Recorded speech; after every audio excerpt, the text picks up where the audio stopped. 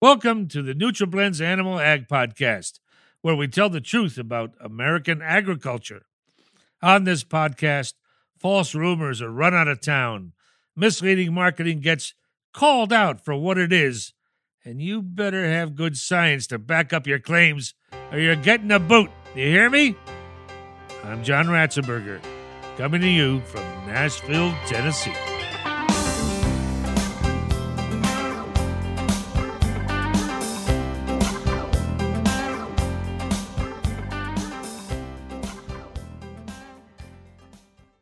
When we hear the term oxidation, many of us think about rusting metal or corrosion on our cars. Oxidation goes well beyond that in the feed industry. Today we will hear about the detrimental effects it has on today's poultry and livestock feeds. I'm joined by Dr. Vanessa Usseri, who works with the Kemin's Monogastric Technical Service Team. Dr. Usseri joined Kemin in 2015, and in her time at Kemin, Dr. Usseri has been an integral part of developing the poultry research, sales support materials, and field sales technical support for the Kemin's poultry team. Dr. Usseri earned a Bachelor of Science in Animal Science from the University of California, Davis, a Master of Science in Agriculture from California Polytechnic State University, and a PhD in Animal Biology with a focus in nutrition and immunology from the University of California, Davis. Welcome, Dr. Usseri. Why is managing oxidation critical to livestock operation? So, although oxidation is certainly a common concern, when we think about fat or lipid quality, we also forget about the role of oxidation and what it plays in animal health. Certainly, under normal conditions, multiple biological systems work in a very interrelated manner to manage reactive oxygen species. However, other components, other outside environmental stresses, such as enteric challenges, feeding oxidized lipids, can really alter an animal's metabolism. So certainly, which can lead into internal oxidative stresses and certainly having an impact on the animal's overall performance or efficiency. What is oxidation? So oxidation is a process in which free radicals break down unsaturated fatty acids. And so as a result of that, you get different types of contaminants that are released, such as peroxide and aldehydes. And so these contaminants can have an impact on feed quality. But yet the rate of oxidation of fats and oils is really influenced by different types of factors, such as oxygen, heat, the presence of metal ions, as well as light. So when we think about oxidation, we have to take into consideration that oxidation can't be undone. You can't go backwards or take it away. So once oxidation has occurred in feed ingredients, you have to find a way to manage the effects of oxidation in the feed. What are the sources and impacts of oxidation on feed quality?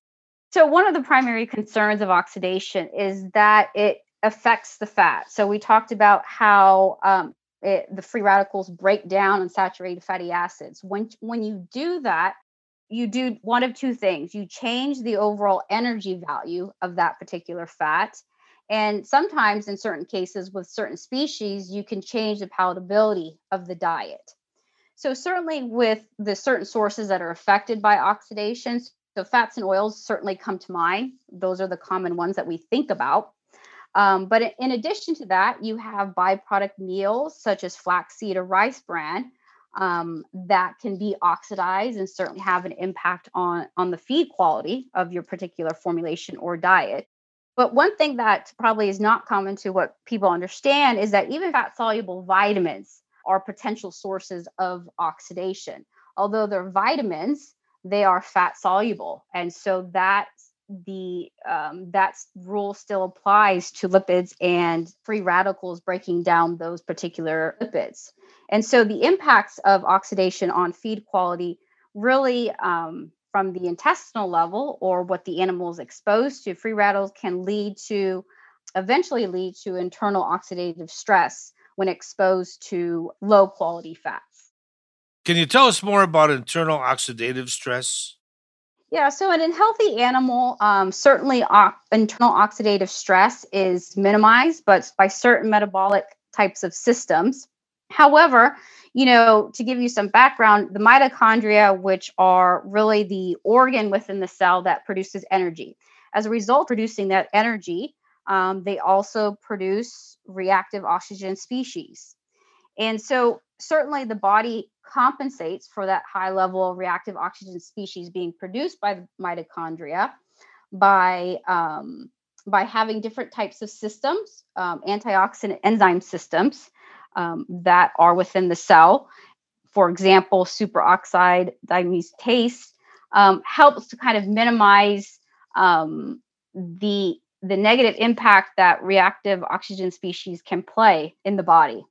So the overall production of reactive oxygen species, certainly, which plays into the whole internal oxidative stress, can really alter the metabolism of the animal and certainly can create circumstances where inflammation can occur. And so both of those components, the internal oxidative stress, the other components of inflammation and probably enteric challenges may lead to negative impacts on overall intestinal health of the animal.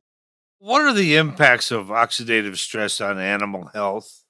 So, oxidation or oxidative stress can lead from those reactive oxygen species that we talked about, can damage lipids, which are really important and primary component of lipid cell membranes, which are part of the cell. And certainly a great example of this would be the epithelial cell layer of the small intestines are composed of cells, and their cell membranes are composed of lipids.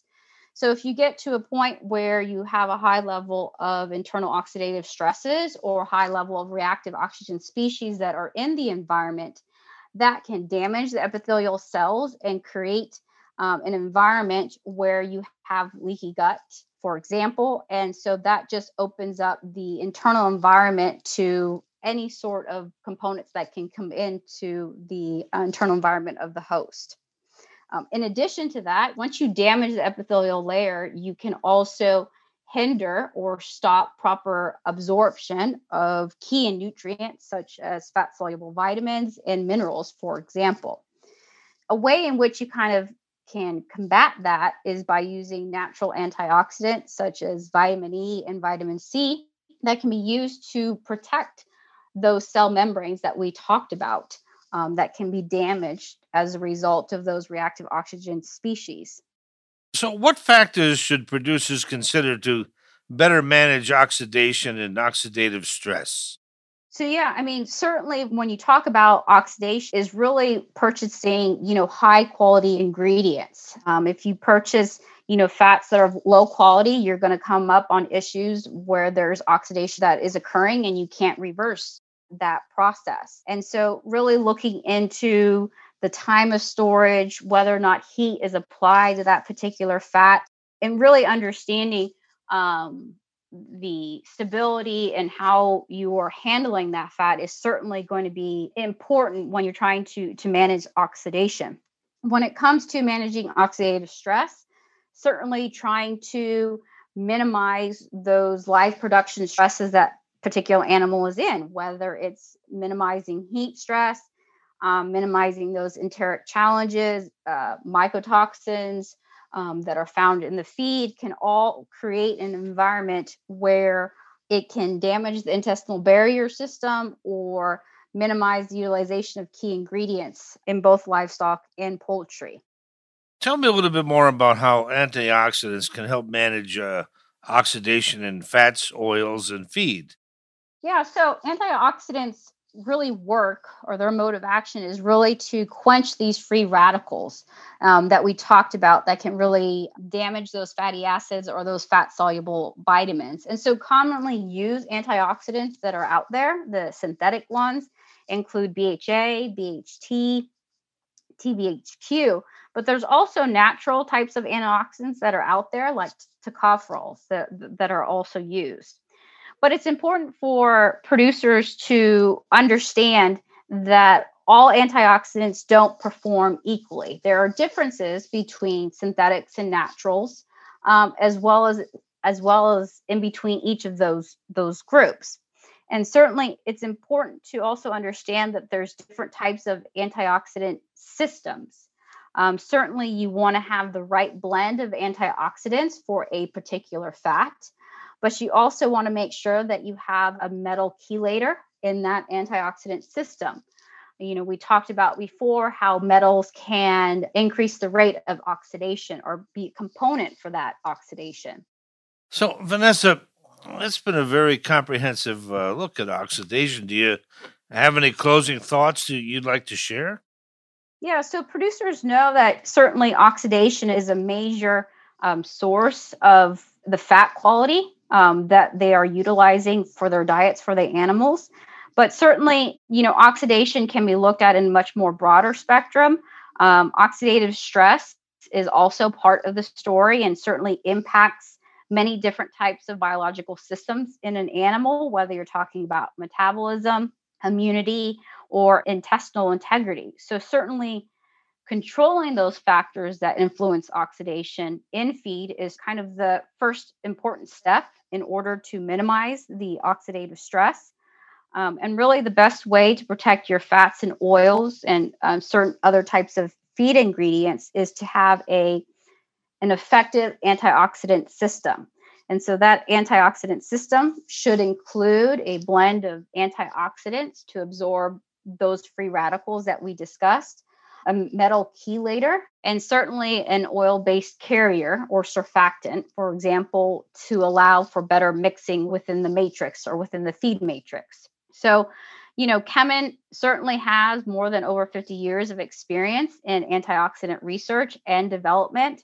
And certainly we have a very large portfolio for the different types of needs that our customers have.